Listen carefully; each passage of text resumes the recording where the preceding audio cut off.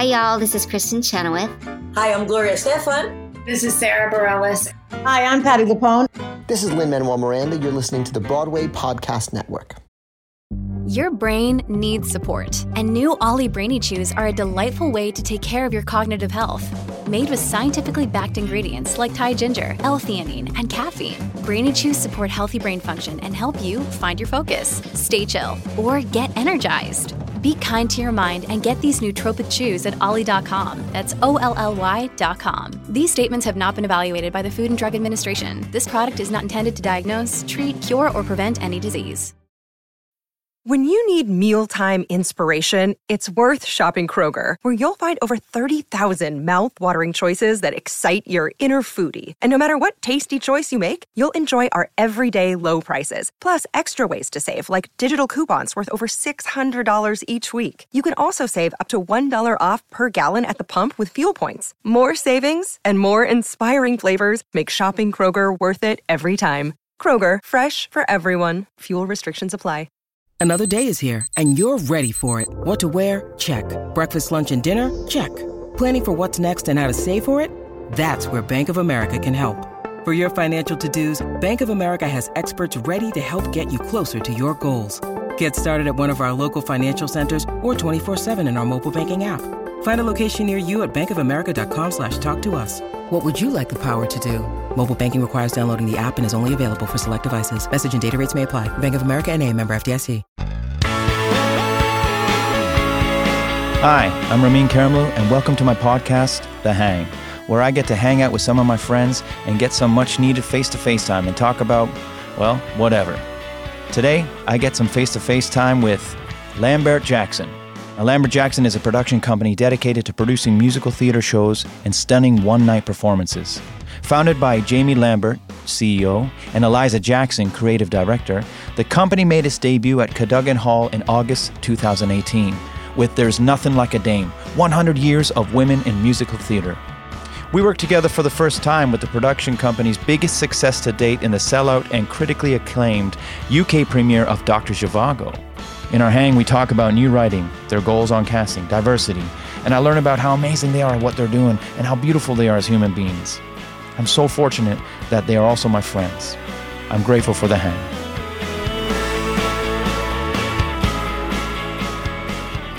Welcome to the hang. Today we have the wonderful Jamie Lambert and Eliza Jackson, otherwise known as Lambert Jackson Productions. Nice. Did I do that correctly? Yeah, Did I say it correctly? I don't know if we've ever been produced so poshly. Have we? Poshly and quite Announced French. so Announced would be the word, not produced. There we go. Oh, I'm not thinking straight. I think Jamie's going to do all the talking today. I don't think so. You'd be surprised. Eliza's the kind of person who says that she doesn't want to do interviews and then suddenly she is the interview. No, don't. Don't. This is too much pressure. I can't cope. So, Lambert Jackson Productions. Yeah. Mm-hmm. How did it all start? Because we know you're in Calabro. Mm-hmm. Where did you train? So I trained classically. I did a mentorship scheme with English National Opera.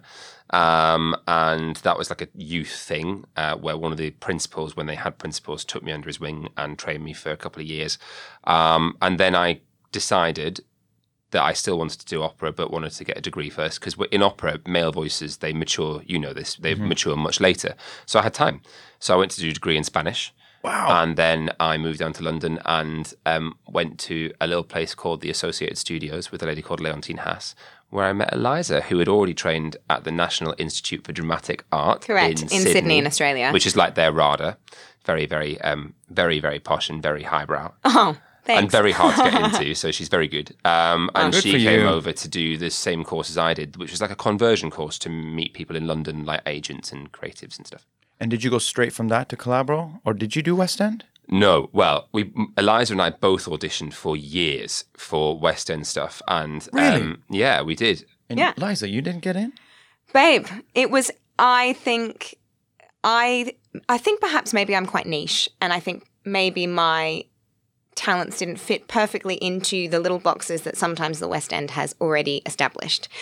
So I had some success in smaller things, and then I wrote my own show, which was kind of how we ended up getting into producing, because we decided that would be the first show that we would produce. We took it up to the Edinburgh Fringe Festival. Which did phenomenally well. And Which was? It was called The Voice Behind the Stars, which was a story about Marnie Nixon. She was probably the most prolific voiceover artist she dubbed for all the voices like Marilyn Monroe, Deborah Carr. Wow. Yeah, really cool story. And this is something you wrote? I wrote it, we produced it, and I performed in it.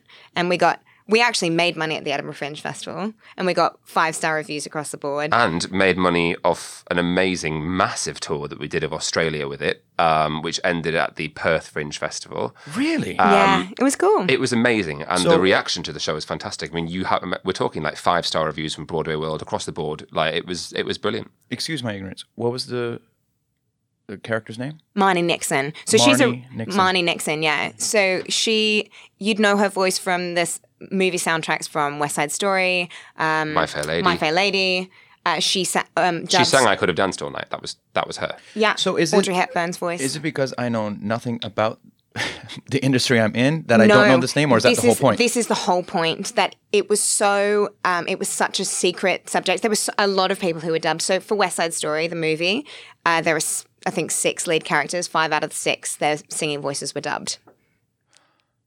Well, it's amazing, isn't it? It's very interesting because, sometimes you get... But she did end up having a role in The Sound of Music, didn't she? Yeah, so that she only ever had one. She had over 200 dubbing credits to her name, and she had 1 on-screen credit.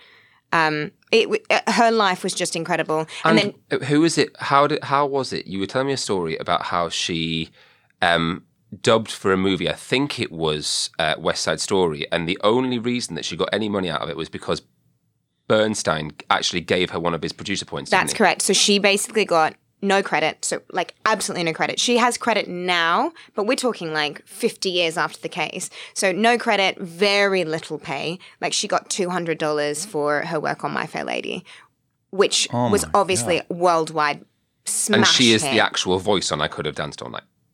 You would have grown up listening to her voice, but you had no idea. We need more stories about these strong, incredible women. This is why it was so successful. And every single person said every reviewer said how fantastic it was to have seen something that actually they knew basically very little about. Yeah, where the review saying, how do we not know this woman? Yeah, and like the amount of people, especially probably the older generation who grew up going to those films in the cinema, they'd come up to me and be like, I have gone my whole life without knowing this information. Like, I thought I was a massive fan of these films and of these actors, and I knew nothing. And but it touched people. It like genuinely did, both here and in Oz. Same reaction from everybody was that it was a piece that really spoke to them. Can we get the story back up on its feet? Where is it now? Come out when it's there and ready, isn't it? You still got the rights to your own show, obviously. I have the rights to the show as I've written it. Getting the rights to the songs is a trickier situation because obviously there's the Rodgers and Hammerstein stuff, there's the Bernstein stuff. It's something we found really, really frustrating because it's different in the UK than it is in Oz. But in Oz, we managed to sort it. It was still very expensive. They take quite a large cut of the box office plus a minimum spend. And there were some songs that we weren't allowed to use, or like I had to send so many different scripts with markings on how the themes would be used, and like that I wouldn't be manipulating the story or, putting anyone in a bad light. So there was, quite a lot of rewriting had to happen. Part of that is fair, I think. 100%. But I do think that this is one of the first things we learned as producers from this show was that actually a lot of the times, now we've been very lucky in our most recent productions, A, with Dr. Zhivago and B, with Secret Garden, to work with really good people who are the guys that curate the rights. For example, MTI or Samuel French, really helpful, genuinely want you to do the shows, want you to produce things, and we couldn't speak more highly of them. But there have been rights holders who we've contacted who have been incredibly difficult. Right. To the point where it stifles young producers and young artists. And young writers. And I think there is a case for people to say that, obviously, that some people will come back to that and say, well, you should write your own stuff. That's all very well and good, but does that mean that we shouldn't celebrate things that have been written in the past. And these stories will die. These songs will die if they can't get a new life. And the thing is, if anyone who saw the show knows that it was such a celebration of this music, and it was unbelievable. So the only thing, the hindrance for you in this show is the songs, not the actual story. No, the story itself because you can tell whatever story you want. Absolutely. And I have, I had quite a lot of contact with the Marnie estate. So they were really excited that I was telling her story. I was talking to her kids. They were like, please tell her mum's story. Where's she from? She's from the States. And where's the estate now? She's, in New York. Wow. Her kids are still based there. So, yeah. But who knows? He might have a life later on. Now, with music, isn't there, after 75 years, it becomes out of copyright? Yes, but with things like the Rodgers and Hammerstein estate and all of that, I think there are different rules that come into play. Well, they probably keep, they'll keep renewing it or something. I'm not sure. But I actually just thought of a really fun connecting thing. So the first bit of dubbing work that Marnie Nixon did was on the Secret Garden film, and she sang the Hindi lullaby for the child actress in it. Isn't that crazy? Which is fun because obviously we're all working on the Secret Garden, the musical together. And she didn't speak Hindi. She didn't speak Hindi. That's how talented this woman was. And obviously, yes, we are working on this. That's not going to happen nowadays. No, absolutely not. It's absolutely not going to happen. But kind of a fun little connection. You think that it's challenging to find people who speak Hindi who are also actors, but it's just not. Like, the thing is, my view, and this is the same thing with this Amdram thing, we talked about this, because there are a couple of Amdram societies around the UK who've been criticised for putting on all-white versions of shows that are typically not even set in an all-white setting. And the response is, well, we're a charity and we're just celebrating music. Well, actually, I think we're at a point now where representation matters more than that. Yeah. And we've talked very much about this as a three-piece in the past when we did Dr. Zhivago about how we can make sure that there is a degree of diversity. You yourself are Iranian-born. Mm-hmm. And it's really important to have a degree of diversity in every show, not for the sake of having diversity, because for diversity's sake, but actually because that's what reflects the world around us now. Yeah, and there is so much talent out there that I think it'd be hard not to find talent from all walks of life. I still think, may the best person get the job, but I think there should be equal opportunity for everyone, for sure. Absolutely. And then if there's a historical element, well, you got to tell the truth. You have to be relatively true to the historical element, but even in historical pieces, say, for example, just look at Hamilton. Yeah. Do you know what I mean? That's an incredible way of showing diversity through a historical piece. It's very, very clever. Well, it's kind of turning it on its head, isn't it? Absolutely. But and it doesn't affect the story. It doesn't, But look at how people love it. Yeah, I think that is where the future lies for the industry. It doesn't lie in doing all white productions of Rent. Do you know what I mean? It doesn't lie in doing that. There was that story a couple of years ago about that all white production of Showboat. I mean, who? What? Oh yeah, you should look it up. It's almost unbelievable that someone thought that was a good idea, but people did. How can that work? Well, it doesn't. But this is what we're saying. And that one thing, we had three things when we first started the company, three mantras that we started the company with. One was to have inclusivity and to celebrate BAME talent. Mm-hmm. One was to pay everyone fairly and treat everyone with respect. And the other one was to have at least 10% of all of our casts as new talent who either hadn't worked before or hadn't worked for a while because they'd been out having kids or hadn't been seen for a while. So, those were the three things that we really wanted to stick to, and we've managed so far. And it's not easy. It isn't easy sometimes. It's incredibly easy to look at a show like Secret Garden and cast it all white. It would be so easy to do that. And also just to cast it all as names that we know. And those names are brilliant and would do an excellent job, but they're finding work easily. Yeah. Whereas it's so much cooler to bring in new talent. But the fact that it would be easy for us to do that, easy for us to cast names or easy for us to cast an all-white show is part of the problem. And the reason it's easy is because that's the way it's been done for so long. And in the last few years, we're having this conversation, and that is all about what it's about, having the conversations about it. That's how you move forward. And for us, the fact that it's easy is an issue. To cast a show as all white or cast a show as all names, And so what people have to do and what producers have to do at whatever level, that we've been going for a year and a half now, we've got a Palladium show, it's amazing. Yeah. But producers of all levels have got to take responsibility and do the work to make sure that these problems are tackled head on rather than just going with what's easiest. I think a lot of people are getting on board, though. Oh, they are.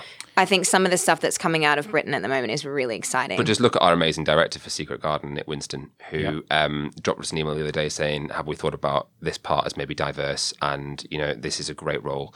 And it was, we just looked at each other and said, God, we love that, because we love that he's so clued up to it. And we think it's important that everyone is so clued up to that. Because sometimes you can flip things on its head and turn, and why not? Well, we had conversations about this, about, Secret Garden, about whether we could well, there was that role I said, could we gender flip? And we are always thinking about this. But again, it has to work. We're working on 2 new pieces of writing.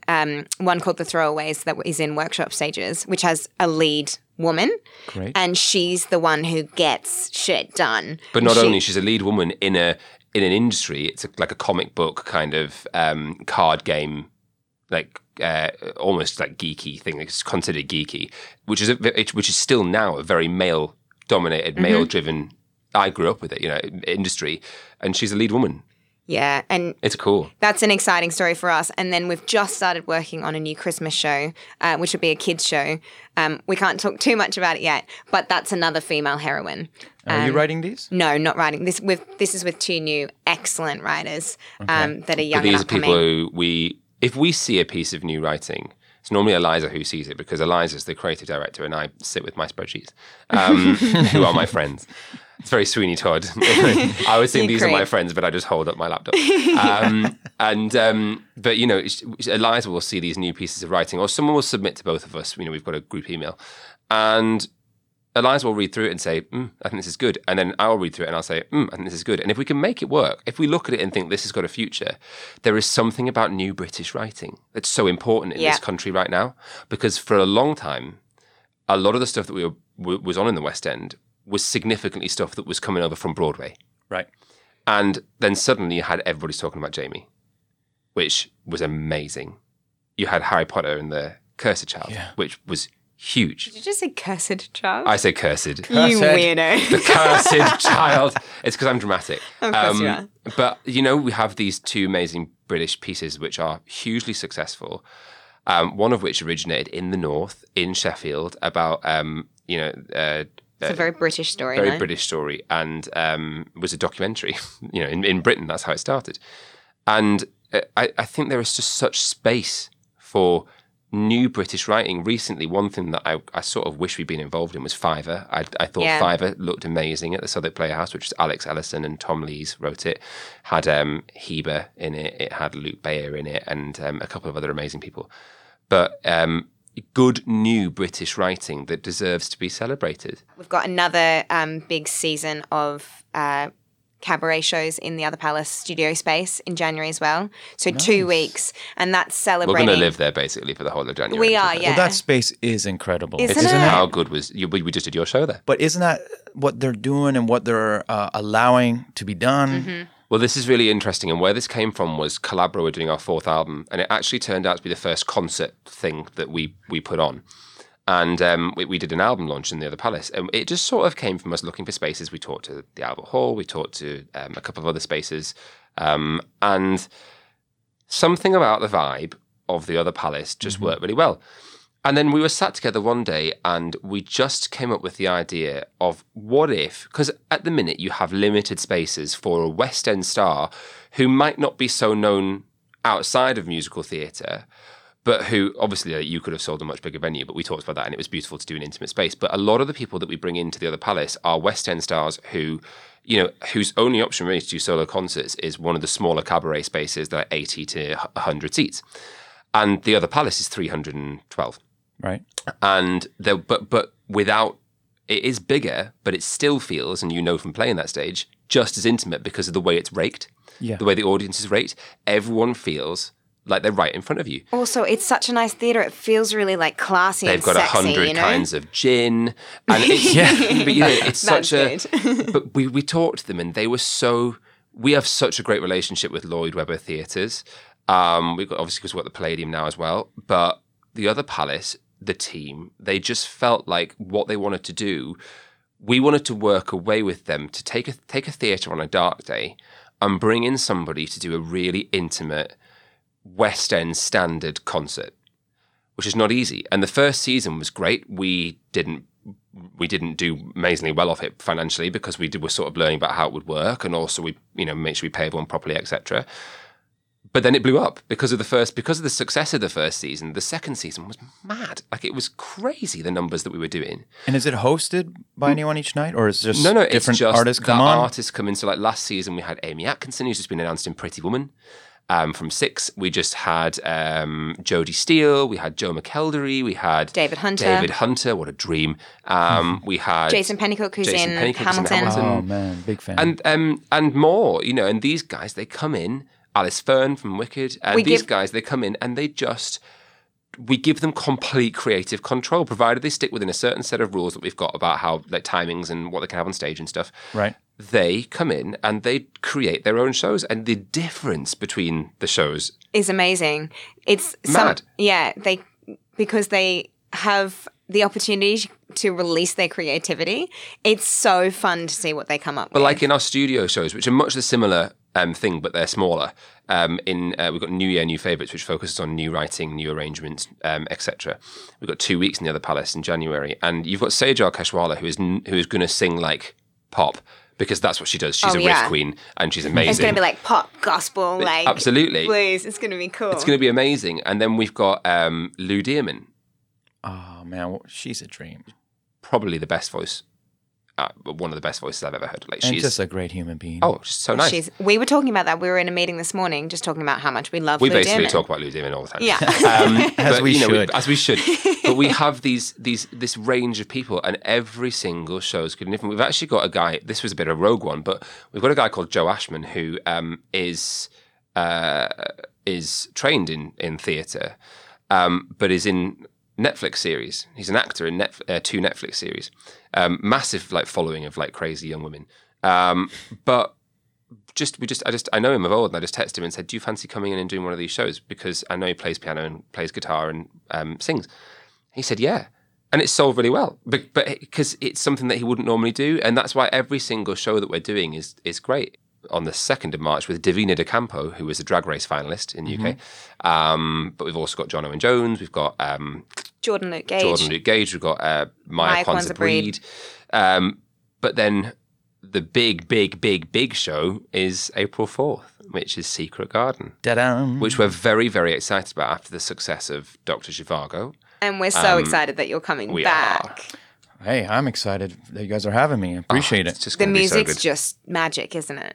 Yeah. What we didn't realise was, we knew how popular the show was, but we didn't realise the place that it had in people's hearts. Like, just the pre-sales today. Yeah, I'm sure we can talk about that. Have been amazing. Talk to me. Like, the pre-sales have been amazing today. As a producer, what do you expect from a pre-sale that would make you happy? Jamie and I were kind of talking about this. Pre-sales, especially the first day, the kind of hype and excitement from that will definitely reflect how it's going to do on the main sale on general on sale. How is this compared to Dr. Zhivago pre-sales? I think we're going to do the same amount of pre-sales today that we did in the first day of general on sale for Dr. Zhivago. Right. That's amazing. I think we're going to get quite close. I think mixing the name of The Secret Garden, having you, Lucy Jones and Jack Yarrow, as well as at the London Palladium, that's hopefully... And they have a huge base. Like, the London Palladium has a huge base. But what's nice is that all of you have done things for LW Theatre. So you did your own show at the Palladium. Mm-hmm. They've got all the Phantom stuff for you as well. They've still got that information, the booking information. They've got all of the waitress stuff for Lucy. They've got all of the Joseph stuff for Jack. So they've got people who've seen you guys before who they can directly email, which is great. Right. And these people all love you because they've seen you perform. So we're really hoping it's going to be a crazy buzz. But it is a beautiful story. It's beautiful music. As we've got to know Lucy. Well, I've known Lucy for quite some time. Lucy Simon, the composer. Lucy, who's coming over to see it. She's she going told to come. us today. She is. Oh, that's amazing. It's going to be her birthday trip. Oh, that's so good. We're obsessed with her. And it's a big special birthday too, so we've got to make sure it's perfect. Sometimes late at night, one of us will just email her and copy the other one in and be like, "Hey Lucy, how you doing?" Yeah, we love you. Goodbye. We just like to leave a little note. But she's amazing, and we just fell in love with her when she came over. We just completely fell in love with her. She's such a gentle genius. Yes, she really is. That's what I would describe her as. She's a gentle genius. And the music genius. is special, and it's heartfelt. And but anyone who loved Zhivago and that music, like if you don't know Secret Garden, the review that is the same kind of lush, soaring, beautiful piece. Yeah, she's cinematic. Wasn't a beautiful scene? Lucy's face after the show and seeing the reaction that her Dr. Zhivago got. Well, I'm getting goosebumps thinking about it. So Eliza spent the whole show in the lighting box being a genius. And I spent. You were a genius, and you are a genius, Eliza. She's very clever. I spent the whole show it. running around in the front of house trying to deal with any merchandise crises, and also trying to make sure that everyone was happy and sad and all that. And in the second show, sitting with Lucy, and I, at the end, had gotten up and gone round to get ready to take Lucy and Amy to the stage to do their kind of like speech at the end, which was amazing for everyone there. Oh, the cast incredible. lost it. You remember? Yeah, I was so happy and surprised to see Amy there as well. Oh, she's lovely. Great. She seemed really thrilled as well with it. She was, and they came down, and I remember I turned round and I was at the edge of the row and I saw Lucy, and her face, honestly, I burst into tears. Wait. I have messages from people who'd seen me being like, "Did you really cry that much?" Does Ramin know what Lucy said at the end about our production of Dr. Zhivago? I don't think I ever told you. Tell him. She said that she'd never seen herself reflected in her work like she'd seen it that night. Which to us, like, well, obviously we just went to pieces because that's the kind of thing you do. But she's just that kind of person who you can't help but completely fall in love with. Mm-hmm. People still ask me, what's happening with Dr. Zhivago? Oh, they ask us too. We get asked on like almost a daily basis. We think the show's so special, and we do hope there's a future for it. So obviously, I know you guys are a great producing duo and you're doing amazing work. Is Dr. Zhivago something you're still working at? Is something you'd like to see? It's something we'd love to see. It's something we're working at. I think the thing is, it has a long history and there are a lot of people involved. Yeah. And there are things that we'd like to do to the show to make it relevant to a UK audience and to make it relevant to an audience today that I think are alarming to some people, because obviously when something is your baby and you spent so long, and it wasn't an easy show for those guys, Dr. Zhivago, because it went from place to place to place and it had various degrees of success, but it is a phenomenal show. Yeah. But there was some turmoil with it. And I think when a new producing duo come along and they want to shake it up, it can be a bit difficult. And actually, they have been amazing with us, those guys. But it's just about making sure that we do what's necessary to make it. It will be quite a show. process to get to the point that we want the show to be at. But a work in progress. Yeah, I think so. So what's the best way to, when this comes out, straight to the Palladium website? Yeah, you go straight to the LW Theatre's website. It is on there, and just get your tickets. Yeah, you're going to want your tickets, is all we can say. I don't think a concert has been done like this in London for quite a lot of time. And in saying that too, if you want to follow Lambert Jackson Productions on Instagram and Twitter and Facebook, LJ Prods on Twitter. And also Secret Garden London as well. And then you'll be the first people to hear all the news and all the exciting stuff coming. Well, you guys are doing such amazing work. It's definitely worth the while to follow LJ Pro. How do you say your Twitter? LJ Prods for Twitter, and then Prods. Lambert Jackson Productions for Facebook and See, it is the problem with predictive texting. It just comes up. So you never actually learn it. It's there. Totally. But yeah. Well, thank you for having us on the show. Thanks for coming. It's a pleasure. You are one of our faves. Our office is around the corner whenever you need us. Okay. Love you guys. Thank you so much. Thank you. And great work. Thanks. That was Jamie Lambert and Eliza Jackson of Lambert Jackson Productions.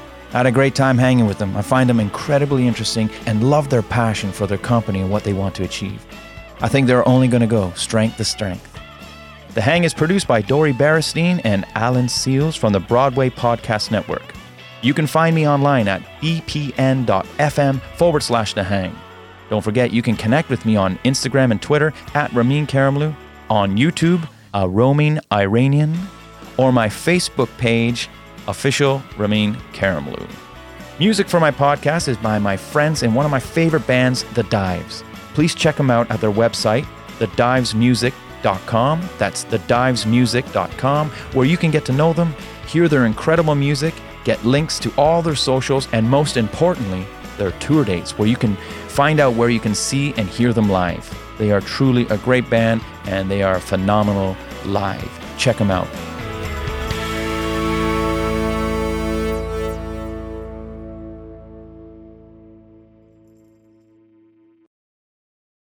Hey, it's Leslie Odom Jr. here on the Broadway Podcast Network to tell you about the Rise Theater Directory, a program of Maestro Music. Rise is a national online resource designed to connect and empower backstage and administrative and creative theater professionals from underrepresented backgrounds.